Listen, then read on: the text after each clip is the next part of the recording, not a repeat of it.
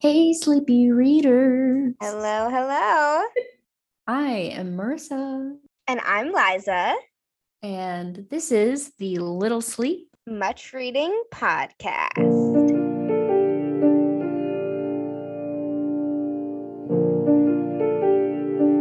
Finally, from so little sleeping and so much reading, his brain dried up and he went completely out of his mind. Just so everyone is aware, I am with my grandfather in Connecticut, so I'm not recording in my usual place. Any strange noises that you hear, you're gonna have to forgive it because I can't do anything about it. She can't control it. It's her Can't help it. life. Bet you the clock's gonna go off in a minute because it's Does your 12:59. does your grandfather have a grandfather clock? He does. Every grandpa has a grandfather clock. It's rite of passage. He kind of is the way. So I want to give a quick shout out to the girl at my bookstore. I'm so sorry I don't know your name, but if you work at Talking Leaves bookstore, hi, and you made my day the other day. And I hope you keep listening and I hope you enjoy. And me and Liza are always here to take your book recommendations. Yes. Thanks for listening. Thank you for listening, bestie. This week we are doing what we call Dead Week. Dead week. Our final Halloween episode. But, spooky books live in our hearts year round, honestly. Yeah. I'm sorry I keep looking in my corner. It's because hey listeners, as you know, I've been having bee problems for about 2 weeks. Did you see a bee? I see one that might be dead. They're still getting in, but they come in dead. Like they have touched the poison on the outside of the house now. And so if they somehow manage to get in, they're already like dead or on the brink of death. Mm-hmm. And I see somebody who I'm pretty sure is dead. But Somebody. yesterday I saw Some bee. some bee. Yesterday I saw some bee who looked dead, and then he was trying to resurrect. He was That is not allowed. pulling a midnight mass, and he was trying to get right back up. I said no, so I put my office chair on top of him, and I left. Speaking of Dead Week. Speaking of dead, that's a good segue. Dead Week. So books about the dead, a very specific kind of horror genre that is yet apparently so broad to a point where we didn't even know the difference between the different kinds of books about the dead question mark. When thinking about Dead Week, I immediately went and looked up paranormal fiction. I was thinking of ghosts mainly. And then I read it and I was like, wait a minute. Is this what I want or do I want supernatural? And then I looked up supernatural. Believe it or not, although they are used interchangeably, they are two different things. It blew my mind. And I get into these moods where I will read something like this and then go down a rabbit hole. I didn't have time to do that this week, but what I read was confusing enough. Yep. So let's start with definitions. Paranormal is phenomena that are beyond the scope of normal scientific understanding. And supernatural is a force beyond scientific understanding or the laws of nature. They sound extremely similar. When? I read those and I was like, wait a minute, this don't be making no sense. But then the more you dive into it, it kind of makes sense, but I'm still a little confused. So it goes on to say that in actual fiction, anything that is ghost, psychic, or folkloric is often defined as paranormal, and that includes aliens because paranormal refers to something that is not understood by current scientific knowledge, but it can one day be understood scientifically.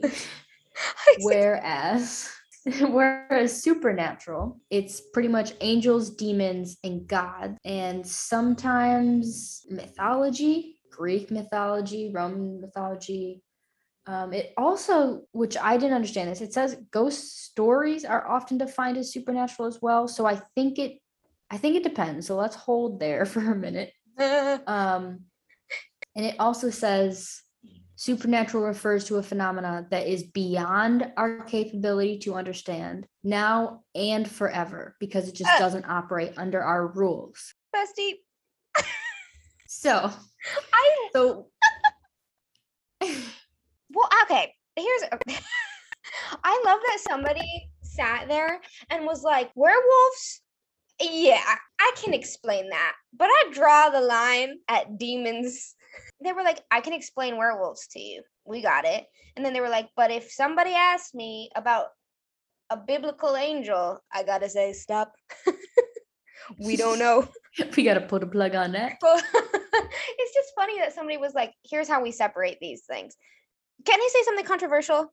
Yeah. I wonder if the want slash need to separate angels, demons, and gods was so as not to offend anyone, because you don't want to say, like, we said science, but that doesn't mean science can prove it. That means science can disprove it too. So like paranormal, they were like werewolves. There's no way somebody could ever turn into a werewolf. At the same time, paranormal, ghosts. We have some kind of evidence of ghosts. Science can't explain it right now, but maybe one day it will be. And then they were like, let's not put demons, for example, in that category, because to some people, demons feel connected to like their religion. And so they don't want to say we can prove it or we can't prove it. They want to leave it alone. Whereas monsters, they feel like, oh, let's just disprove it. Or ghosts, oh, and aliens, oh yeah, we might be able to prove it. Whereas gods are kind of untouchable because it would offend people if you were like, Right. if you said, and it is like, everybody, different strokes for different folks. Do what you want. So I can't speak for like the only holy books, but I know that there is demonic possession in the Bible. right. And I feel like people are like, well, we can't question God. So let's say this is supernatural. Yeah. If God says it, we're just going to keep it there. And I don't know how, I mean, these words have been around for a while. We don't know who made them to define things. Like, we don't know when they were starting to be used. I mean, just off the top of my head, there's a ghost in Hamlet. I don't think anyone would classify Hamlet as a paranormal story. Right. But that is a part of it. And so I'm sure they had to be thinking of something when that was created. Were they like, oh, this has a ghost story in it? Or were they like, this is a little bit paranormal? I don't know. Because you said Shakespeare, I was like, oh shit, like that's so true.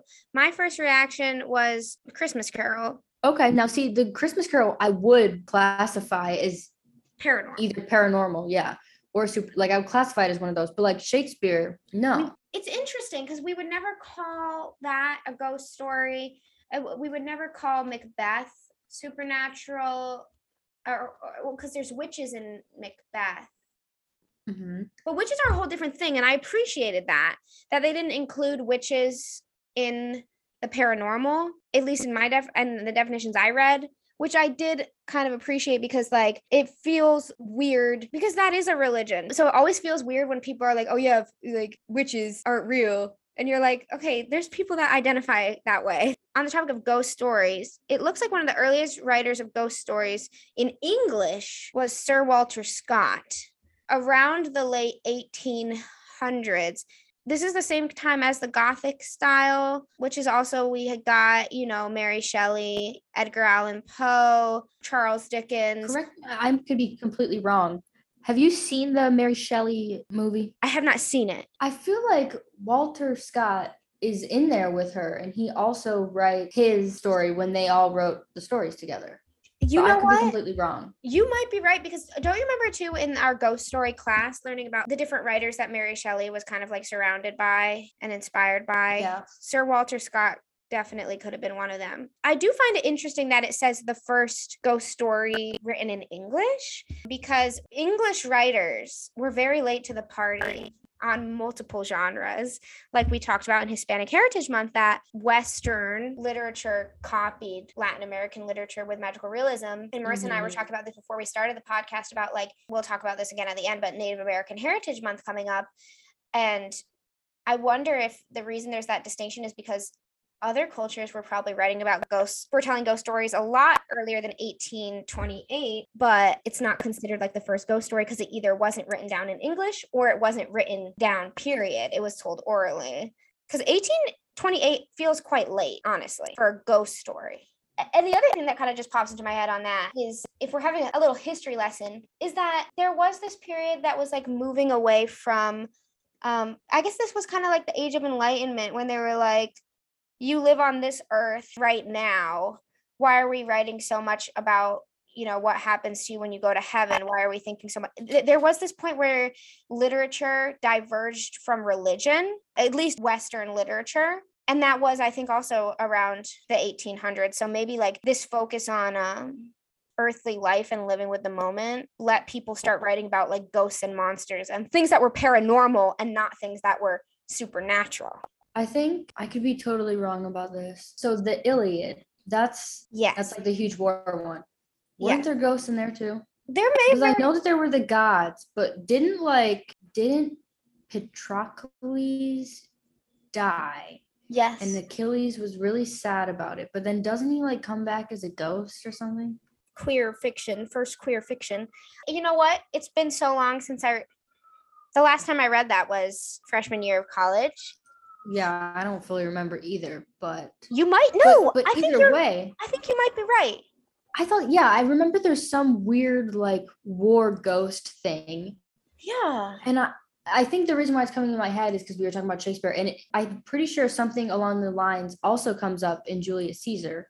But it's also something to say that while these are like, quote, ghost stories, like they have ghost stories in them, it's not the main theme. And so, like, of course you would, again, to go back to Hamlet, of course you would never call Hamlet a ghost story, because just because it has a ghost in it doesn't make it paranormal. I think that ghosts have been coming in through literature for so long. It's just a matter of how much ghost is in it that would make it an actual ghost story. But yeah, I think you're so right, Marissa, about like, it said the first ghost story was 1828, but people were putting ghosts in their stories so often before that. Which is also interesting. I wonder when there came a shift when they were actually focusing on ghosts. Mm-hmm. Like, was it sacrilegious to believe in ghosts? So that's what I'm thinking. That's what I'm thinking. It was like, that same time period where, and this was around Shakespeare too. So this was obviously much earlier than the 1800s, but people would get pissed because Shakespeare wasn't writing about religion at all. And I wonder if Hamlet is one of the titles that, like Puritans hated him. Also, Hamlet's gay. So Hamlet, also suicide. Yeah, there's okay. Also, Shakespeare was gay. Well, he was bisexual. Okay. So, yeah, those definitions were a little bit confusing. And we definitely got some stuff. At least I have some things to dispute when it comes to my book. I feel like if it has to do with religion, it's pretty much supernatural. Exactly. Okay. Everything else is paranormal, which is kind of stupid. Right, right. Well, should we get into our books? Yes, let's do it. I read this, I don't know what to call it. I read this interesting book. It is called Hostage to the Devil: The Possession and Exorcism of 5 Contemporary Americans. And it's by Malachi Martin. We gotta give this book a little bit of slack because it was published in 1976. Oh shit. And so it's not an old book, but some of the ideas are a little bit outdated as to what we would think. I will say, so Martin claims the book to be all true. All of these cases that are in the book, he got from other priests, because he's a priest, other priests, and the actual possessed people. He talked to their family, he talked to their friends, and all he did was change the name and make it so that you wouldn't know who it is. So I was just curious. So I tried to find whether this book would be considered fiction or nonfiction, and I could not find anything about it. It just kept saying it was religious literature, which is interesting. For readability and interest, I gave this a 1. This is our first, I believe, did not finish. So that's a clear DNF book for the first time. But the reason why I gave it a 1 instead of a 0, and there's actually a reason, is because I actually got to at least page 150, almost 200, somewhere between there, before I just quit on the book. And I think it was mostly because of the form, but we'll get there. Starting the book, I was very interested in it, and I was actually scared. Like, the first story, I actually was like, do I want to read this alone in my room? Which is probably due to Catholic trauma. Who knows? For language and style, I gave it a 5 because Martin was, R.I.P. Martin. Martin was eloquent, and his writing feels very, very intelligent. He does have a mix of info and small descriptions, and the descriptions work really, really well. The info is another story that I'll get into. When it comes to the exorcisms, I was all into it. I loved it. But between the actual stories of the exorcism, there is a lot of over explaining and repetition and almost lecturing that just makes my brain space out. I wasn't into it. It's, again, like I said, it's pretty outdated. Not only was this book published in 1976, but it was also, there was an introduction in the book that was written in the 90s by Martin, and he was talking about Satanism in the 90s. Very interesting. Talking about Satanist lesbian cults. Interesting. I don't think he really knows what Satanism and satanic cults actually are, but whatever. I will say there's something that I appreciate about his writing where it's almost strict and commanding of the reader. I don't know if this exactly makes sense, but there is something, for all of my weird issues that I have with being religious. When I'm in church, or when I have been in a church, a priest is always very commanding. You always want to like listen to what they say. It's almost like going to a play. You know, the stage presence is really important. And not that I'm comparing mass to a play. That's not a good thing. But I'm just saying actors on a stage command presence, or they kind of like fall behind and then they're like not so great. Priests also just command like attention, and they say things and you kind of want to hear what they're saying. Everything's very unique in the way that they say it. I don't know, but it was very, like I said, commanding. For form, there actually is somewhat of a form in this book, and I gave it 2 to 3 because I think this is what made me quit the book. So the book is split into 5 different main sections, each holding chapters. The cases, which that section's the actual stories of the possessed people, don't start until page 29, and they go until page 408. So by that point, not counting the introduction, which was in Roman numeral pages, I've already read 30 pages of blah, and then I still have 100 pages of blah after the cases of what? If the meat of the book, the subheading of this book doesn't start until page 29, like what the heck am I reading? The beginning dips your toe into the story of a priest named Michael Strong, and he was an exorcist, and it kind of talks about how performing exorcisms or failing to do so deeply affected his entire life. Almost as soon as I started reading his story, I was interested because, and by his story, I mean Michael Strong's. He starts off talking about a possessed person named Thomas Wu in, I think it was like 1930, and he ate like 9 different people. That's just so spooky. Can you imagine being possessed and eating people? Like that's, I don't know why, but that's just, I mean, I know why, but that's just so horrifying. And I tried to like look this up. Of course, the names he claims were changed, but I was trying to look up, possessed person eats 9 people and 1920s cannibal. So I tried looking it up and I could not find anything about it. But I was like, this chills me to the bone and I want more of this. But as soon as I started getting into it, he switched into something else. The next section after the one about Michael Strong it's titled A Brief Handbook of Exorcism. And I read that entire part and I'm still sitting here trying to figure out what I learned from it. Like I literally have no clue. I guess priests consider there to be almost steps or phases of an exorcism process that indicates how far along the demon or the possessed person is. I don't know why it exactly had to be as long as it was, but it was, which I guess it was useful to the book because it uses certain words of the phases. So it was important to the book because the titles of the phases are used throughout the book during the different exorcisms in the book. It also talked a little bit about like how they set up the room and stuff like that. That stuff was interesting. I don't really mind it, but also, I don't know, just get to the meat. I feel like I'm eating all bread here and maybe some condiments, but no meat. So then I got into the first case and it was interesting how he set this up is it like starts you off immediately in the middle of the exorcism.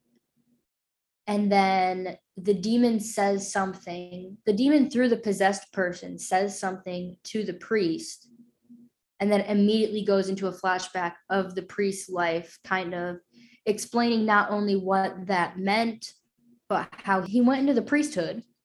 I don't know. It explains a lot of backstory on what the demon said to him going into the priesthood, and I guess how the exorcism is going to continue to affect him, how it led up to the exorcism, how other exorcisms before that had affected him, things like that. Some of it I'm like, can we just like skip this? This is annoying. Then it jumps back to the exorcism, and then it jumps to the possessed person, kind of explaining the process of them getting possessed and what it was like and what other people say about it and all that really fun stuff.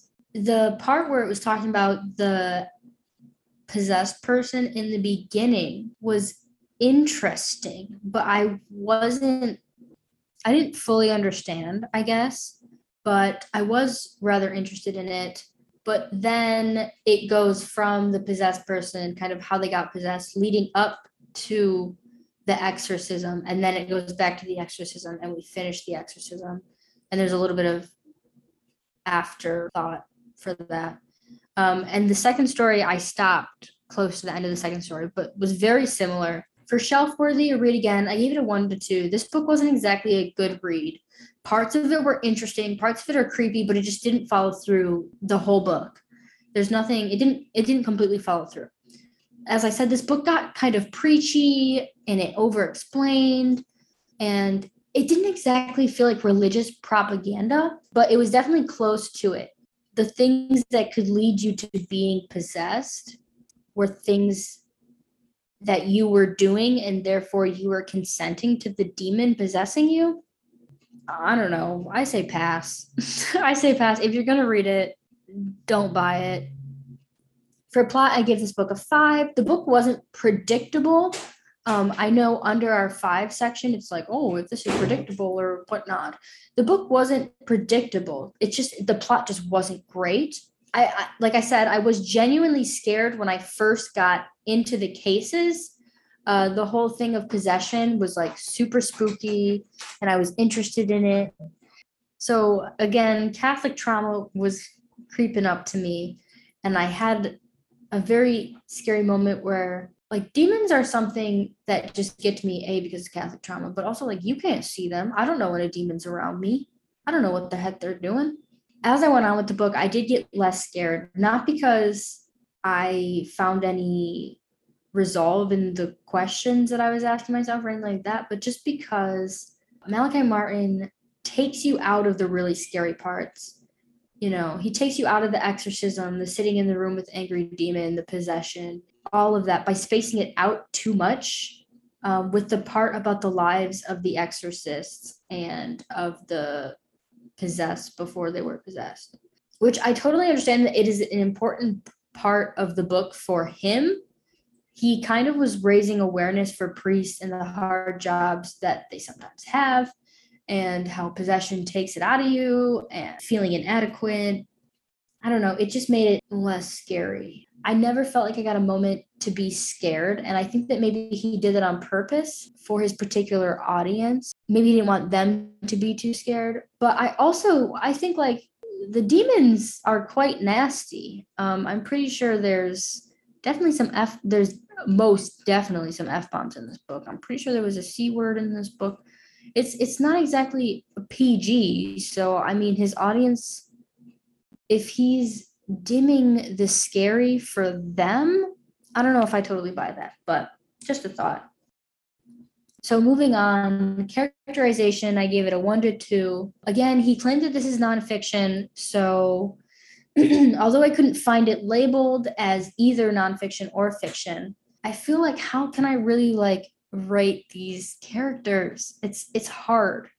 But then I thought it's more of the way that he's presenting these characters. And I can't say that I was connected to any of them. I can't say they were likable. So I just think they weren't even people who I was really sorry for. The religious aspects to them is almost strange. The reasons why they got possessed. In the second story, the guy reads about theology or something, and so that's consenting to the devil, I guess. Like, to say that people have to consent to be possessed, that's not for me. How about no? So I guess, okay, the realest parts were these nasty exorcisms where there were profanity and there was a lot of emotion in those parts. But other than that, I just was not a fan of anyone in this book. I didn't care for them. I barely remember their names. So that's why it got a 1 or 2. I don't really have anything else to say about it. I will say, going back to the paranormal versus supernatural thing here, it's interesting because I guess since my book deals with demons and I guess religion, so God and such, it would be considered supernatural. But in the introduction, which I mentioned was written in the 1990s, Malachi Martin talks about how there were a lot of things that used to be considered possession that are no longer. And that's just with time passing and people becoming more intelligent. So, for example, Tourette's was something that they were like, this person must be possessed, which is like, okay, here's where my brain starts to overthink things and makes a big knot out of straight string, if that makes sense.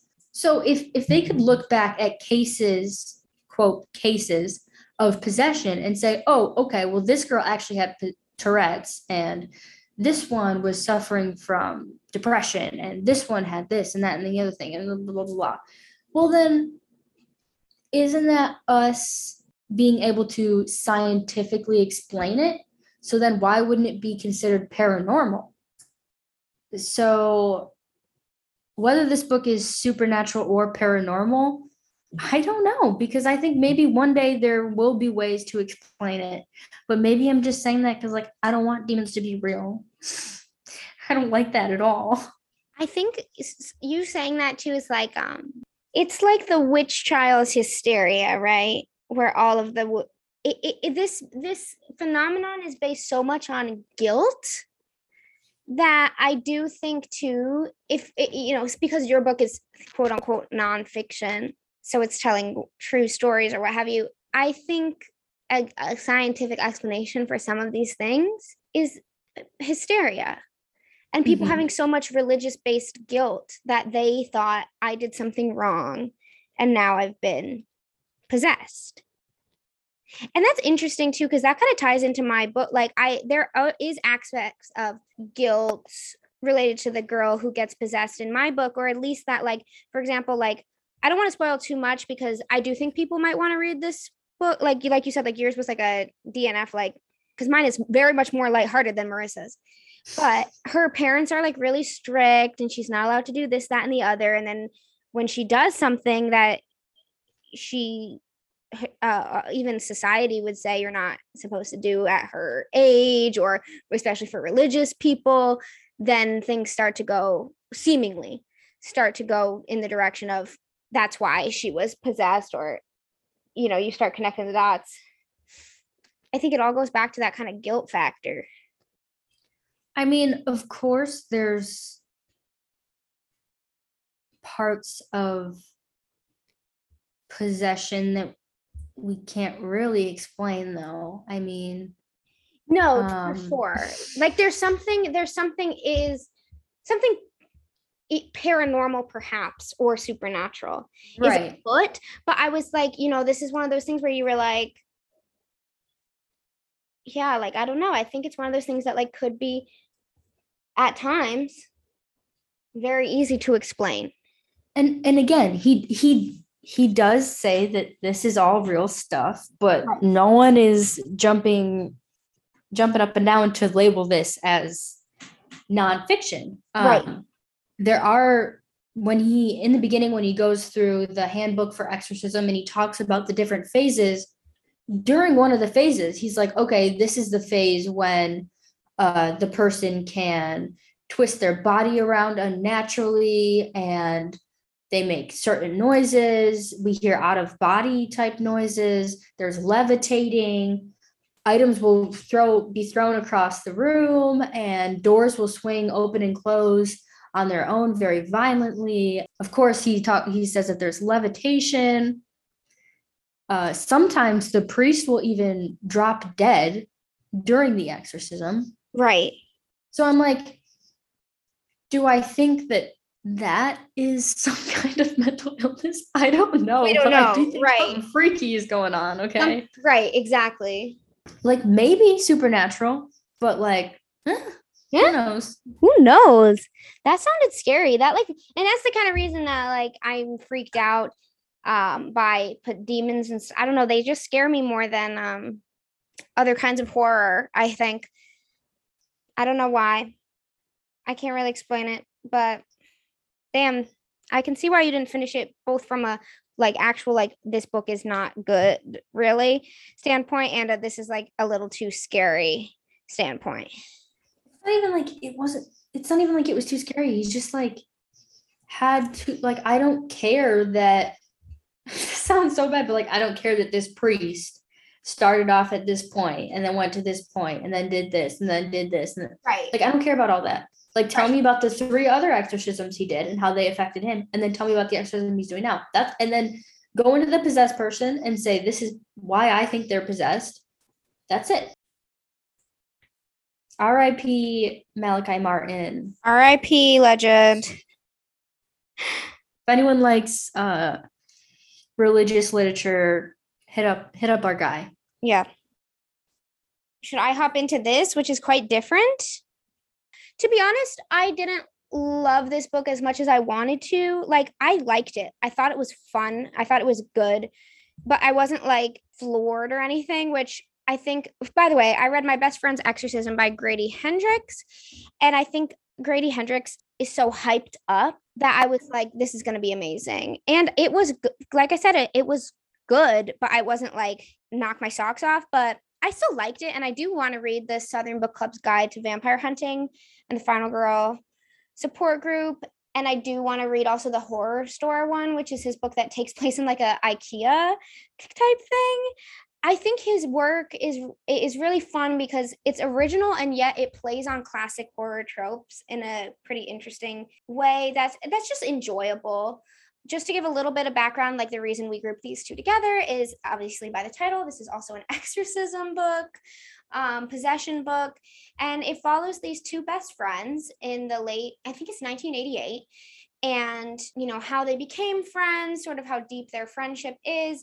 And then one of them gets possessed, and it all spins out into this story of them trying to figure out how to get this demon or whatever it may be out of her. Another thing that I wanted to add that I think is quite interesting was like, so Marissa, you were kind of talking about how sometimes the demonic possessions in your book, which is quote unquote nonfiction, resemble mental illness, kind of resemble things of that nature. And I do want to say, here is another connection. I don't want to give any spoilers, but at first, when the person who ends up becoming possessed starts showing signs of it, it appears like PTSD. Rightfully so, given the circumstances. But I think that's interesting too, because I said something to you about how, like, is possession often just mass hysteria, da-da-da-da. Is it also, for example, I'm not talking about my book anymore, I'm talking about, like, in the real world, but is it mass hysteria? Is it symptoms of one thing being mistaken for something else? And I think that happens quite a lot too. Like, even I'm thinking about American Horror Story Asylum, when there's that kid in the asylum who later turns out to, I think, actually be possessed, and he's not insane. You know, kind of things, one thing being mistaken for another. Again, not trying to give too many spoilers, but there was kind of another connection I saw between within this kind of genre of what we're putting in Dead Week. You know, I think it's interesting too on the topic of kind of what we're talking about in terms of demonic possession and guilt, demonic possession and consent. I think I said earlier, you know, something along the lines of, when demonic possession happens in a teen book or movie, for example, it's often that the teens are doing something that they shouldn't be doing, like drinking or you know, playing with spirit boards, or I know I said I didn't want to give any spoilers, but in this case, if it's doing some kind of drugs, doing something that teens quote unquote aren't supposed to be doing. But I also want to make sure that, you know, like I said, I don't want to give any spoilers, but I do want to give a trigger warning for this book, especially because, like I said, I think the audience is largely going to be teens for this specific read, and I do want to give a trigger warning for sexual assault with this book. And this kind of plays into this whole thing again, right? Because it's like, this girl, one of the main girls in this story, has like very strict parents that are almost like, they have this kind of like these like religious undertones that are like, you know, that kind of strict, and they end up being gaslighters, and I think this is kind of a way that Grady Hendrix is flipping this trope of, oh, you know, like you were talking about, Marissa, like, you have to consent to the demon, or you did something wrong to have whatever happened to you, which is obviously not true. And I think it plays into this whole big thing too that I think he's doing as well, where it's like, who is the real demons in this in situations like these? Often, is it the demons, or is it bad people in the real world who either do terrible, horrible things to vulnerable people, or just regular people, or those who kind of refuse to believe others, refuse to support others? And so that is kind of just something that I wanted to throw in there, kind of another way that our books kind of connect and don't connect at the same time. And I think this plays into, too, this kind of weird trope we see in horror of, if you have sex in the film or in the book, you die. And it's like, what is that? What is this virtue? I don't know. It's something that kind of has to, like, and I'm kind of going on a little ramble here, but it's just because I'm thinking about it. It's like, okay, we talked about paranormal versus supernatural, and how paranormal are things that have yet to be explained by science, and supernatural are things that are above science, aka things that have to do with religion. And it's like, why are the things that have to do with religion, demons, angels, possession, gods? Again, not trying to be controversial. I'm not saying, like, judging those who are religious, but, like, in horror, why are those things always the things that end up, like, you know, either shaming people or kind of low-key causing bad things to happen to people? Like, sinning causes bad things to happen to you. It's like, okay, what's happening here? You know what I mean? So that is something I just wanted to address, you know, without giving too many spoilers. And I do think what Grady Hendrix does with that is really interesting, and so I'm not going to give any more. you're going to have to read it for yourself. But like I said, with a few of the books we will talk about on the podcast, I feel like we don't actually usually do trigger warnings, but it's something, to think about. And like I said, especially like depending on who's teens going to be reading the book, just that kind of thing. But yeah. For readability, I gave this book a 6. Like I said, read it. It's a good read. It definitely wasn't playing on my mind when I wasn't reading it. And it wasn't like a go, I have to finish this to see what happens. But it was, it was good. It was good. And I was nothing against him, the author in particular, because I'll just go into languages that like, I give this a 5.5. No mistakes. Pretty distinct style, but something about his style, he wasn't doing anything crazy. But something about this style that I think is noteworthy is that it was very cinematic. So by the way, this is being turned into a movie. I think it's going to star the girl from 8th grade, and she's a great actress. She's in Castle Rock, which is a horror TV show, and she does great in that. So I think it's going to be good. It felt cinematic, and I think that's why it was so easy to read.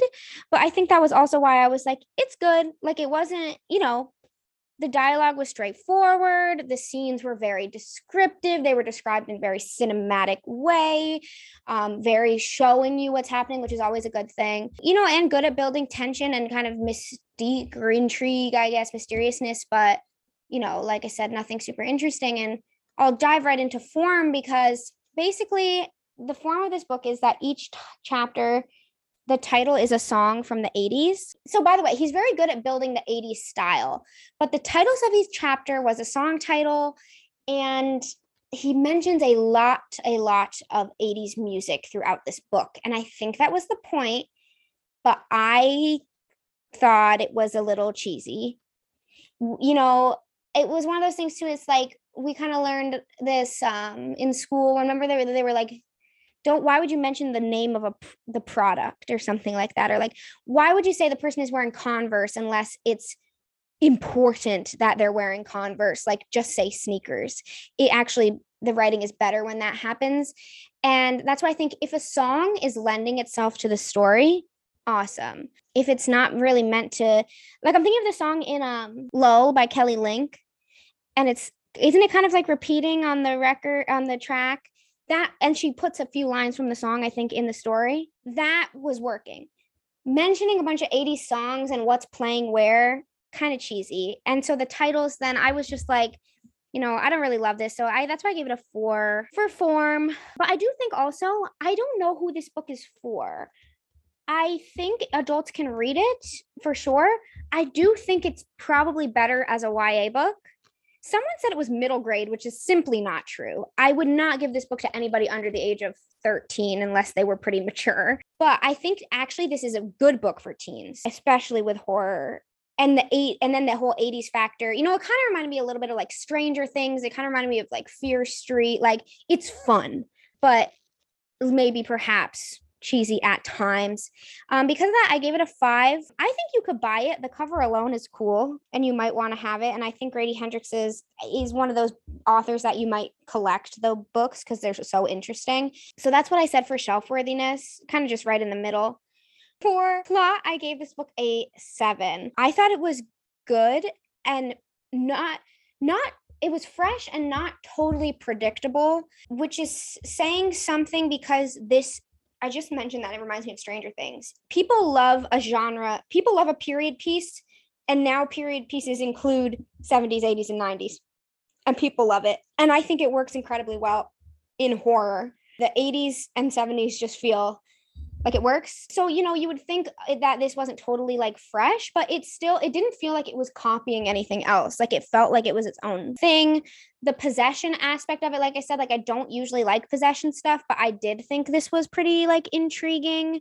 And you did want to, find out what was going to happen and what was going to happen next. And it wasn't totally predictable. The way the book starts, I think a lot of people will be like, ooh. So that's how I kind of felt about the plot. But I do think, once again, and this is what I heard about Grady Hendrix, the star. Oh, also, I will just say, even if this was a little bit tropey, I think that's the point of Grady Hendrix's books. Like, he has the Southern Book Club's Guide to Vampire Hunting. And I think they read, I don't know, I haven't read it, but I think they like read like Gothic books, perhaps. Southern Goth. It's playing on Southern Gothic. Of course, there's vampires. Final Girl Support Group. Like, it's a support group for the final girls of horror films. It's like he's playing on tropes on purpose because it's fun. That's all that's all it needs to be. It doesn't need to be doing anything else other than that. And so I think he's doing exactly what he meant to do. In terms of characterization, this is where I rated it the highest. I gave it an 8 for this. We had just had this whole conversation about how, like, oh my God, I hate when men write horror. And I had which is not true because we love like Joe Hill and whatever. But I was also having a conversation with somebody else where we were talking about like when men write about teenage girls, I don't love it. It feels like it's frightening. I don't know why they're doing it. And I think Grady Hendrix, there was some things where I was like, I don't know why you specifically felt the need to write about that. But otherwise, and this is something I had seen about him, was that he writes teenage girls pretty well. And he writes female friendships pretty well, which you like this book passes the Bechdel test. So it's like, you got to give him a little credit for that. And so I can see why people like said that so many times. I'd seen that so many times, people being like, I love this book because of this female friendship.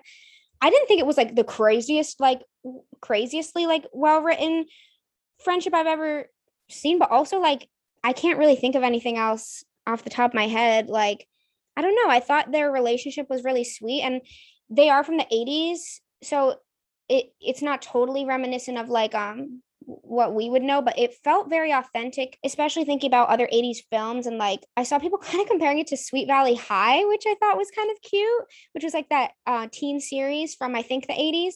And yeah, it just felt really authentic. And it felt like one of those things where, this book was about possession. It was horror. It was thriller. It was this weird period piece, but it really was about these two girls' friendship. And they both felt very real. Like all the characters, he gave very, very distinct characteristics. I personally didn't think there was any, like, there was characters that you cared about less just because like whatever, but there wasn't any throwaway characters, which I think also says a lot, because in YA, sometimes, like, I don't know if you've noticed this, but the friend groups, the two main characters will be or the one main character will be, so whatever important. And then they'll just completely fuck with, I think we maybe even brought about this once before, that in Paper Towns, the one friend who is his black friend, his only defining character, one of his only defining characteristics is that his family collects black Santas, which is like funny. Like that's a quirk. But John Green, why was that? I can't remember a single other thing about that character. And then we have Nat fucking Wolf, who's like, like, you know what I mean? Like Grady Hendrix didn't just give somebody a characteristic to give it to them. So you were like, oh, I remember this person because they did that. They all felt like real girls, honestly. And so I was like, shout out to you for that one. But yeah, so this was supernatural because it was a demon possession, but very different than Marissa's. Completely different audience, completely different world. But such is the genre, especially of possessions. Like the only other two things that really come into my mind too are like The Exorcist and The Conjuring. And this was even way different than those. And yours was even way different than those. And it's like, what a broad genre. And these two people, even though like yours was like a DNF and mine was like, I liked it, but it wasn't like my favorite thing I've ever read. They each did their own thing with it. I am very interested in, I guess, like just looking into more contemporary supernatural stories. Because again, I can't really think of many, but I think that they could be done fairly well. But I think that's all we have for today. That's all we have for today. Look at us go. Look at us go. I'm just still thinking about yours. I'm kind of like freaked out by the one, like a few of those stories, even like you just telling them. The Smiler. I hate that. I don't like that. I also don't like cannibalism. It really freaks me out. And so that's why I didn't like your book last week sounded so intriguing, but I was like, I just couldn't read it. Like it would just scare the shit out of me. I'm going to make it my mission to find out who that guy actually was, if he was a real person. That's all we have. Liza has to go get some tea for us. I have to go get some tea. Liza has to go get some tea. I'm going to get some Chinese food. What is going on next week?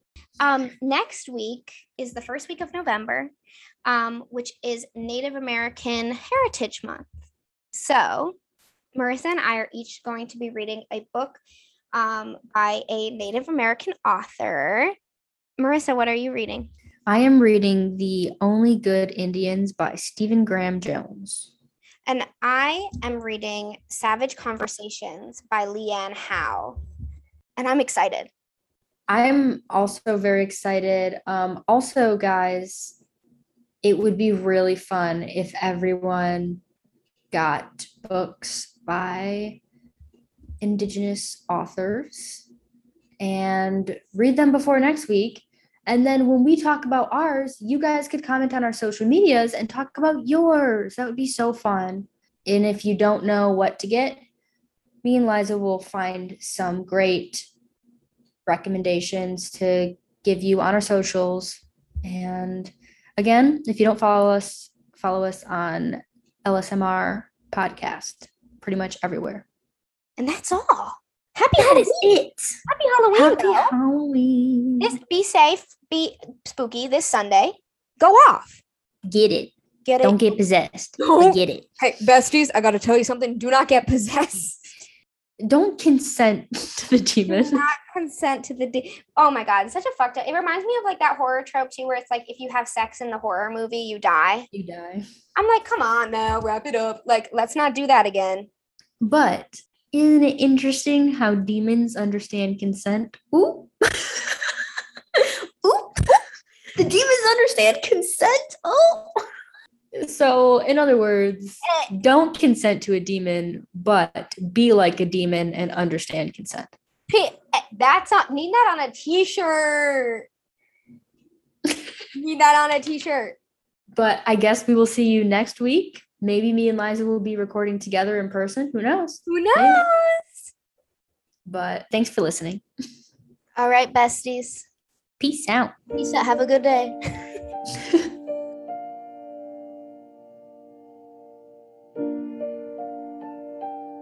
Did you hear that noise?